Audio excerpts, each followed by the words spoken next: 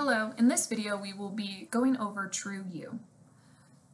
Once a student applies to the university, they will receive an email with their NU ID. They will also receive some information on TrueYou and also their MyRED. In order for students to log into their MyRED, they first need to claim their identity through TrueYou. Once they press on this tab, the student will need to answer some various personal questions and set up a password. The student will then have to enroll in two-factor, which is a double verification system, in order to log into their accounts.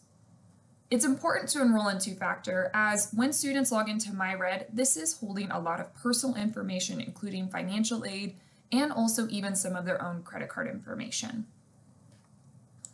Once a student has claimed their ID and also has enrolled in two-factor, the student should be able to, in the next 24 hours, to log into their MyRED using the password that they created and then also the NU ID that they received via email.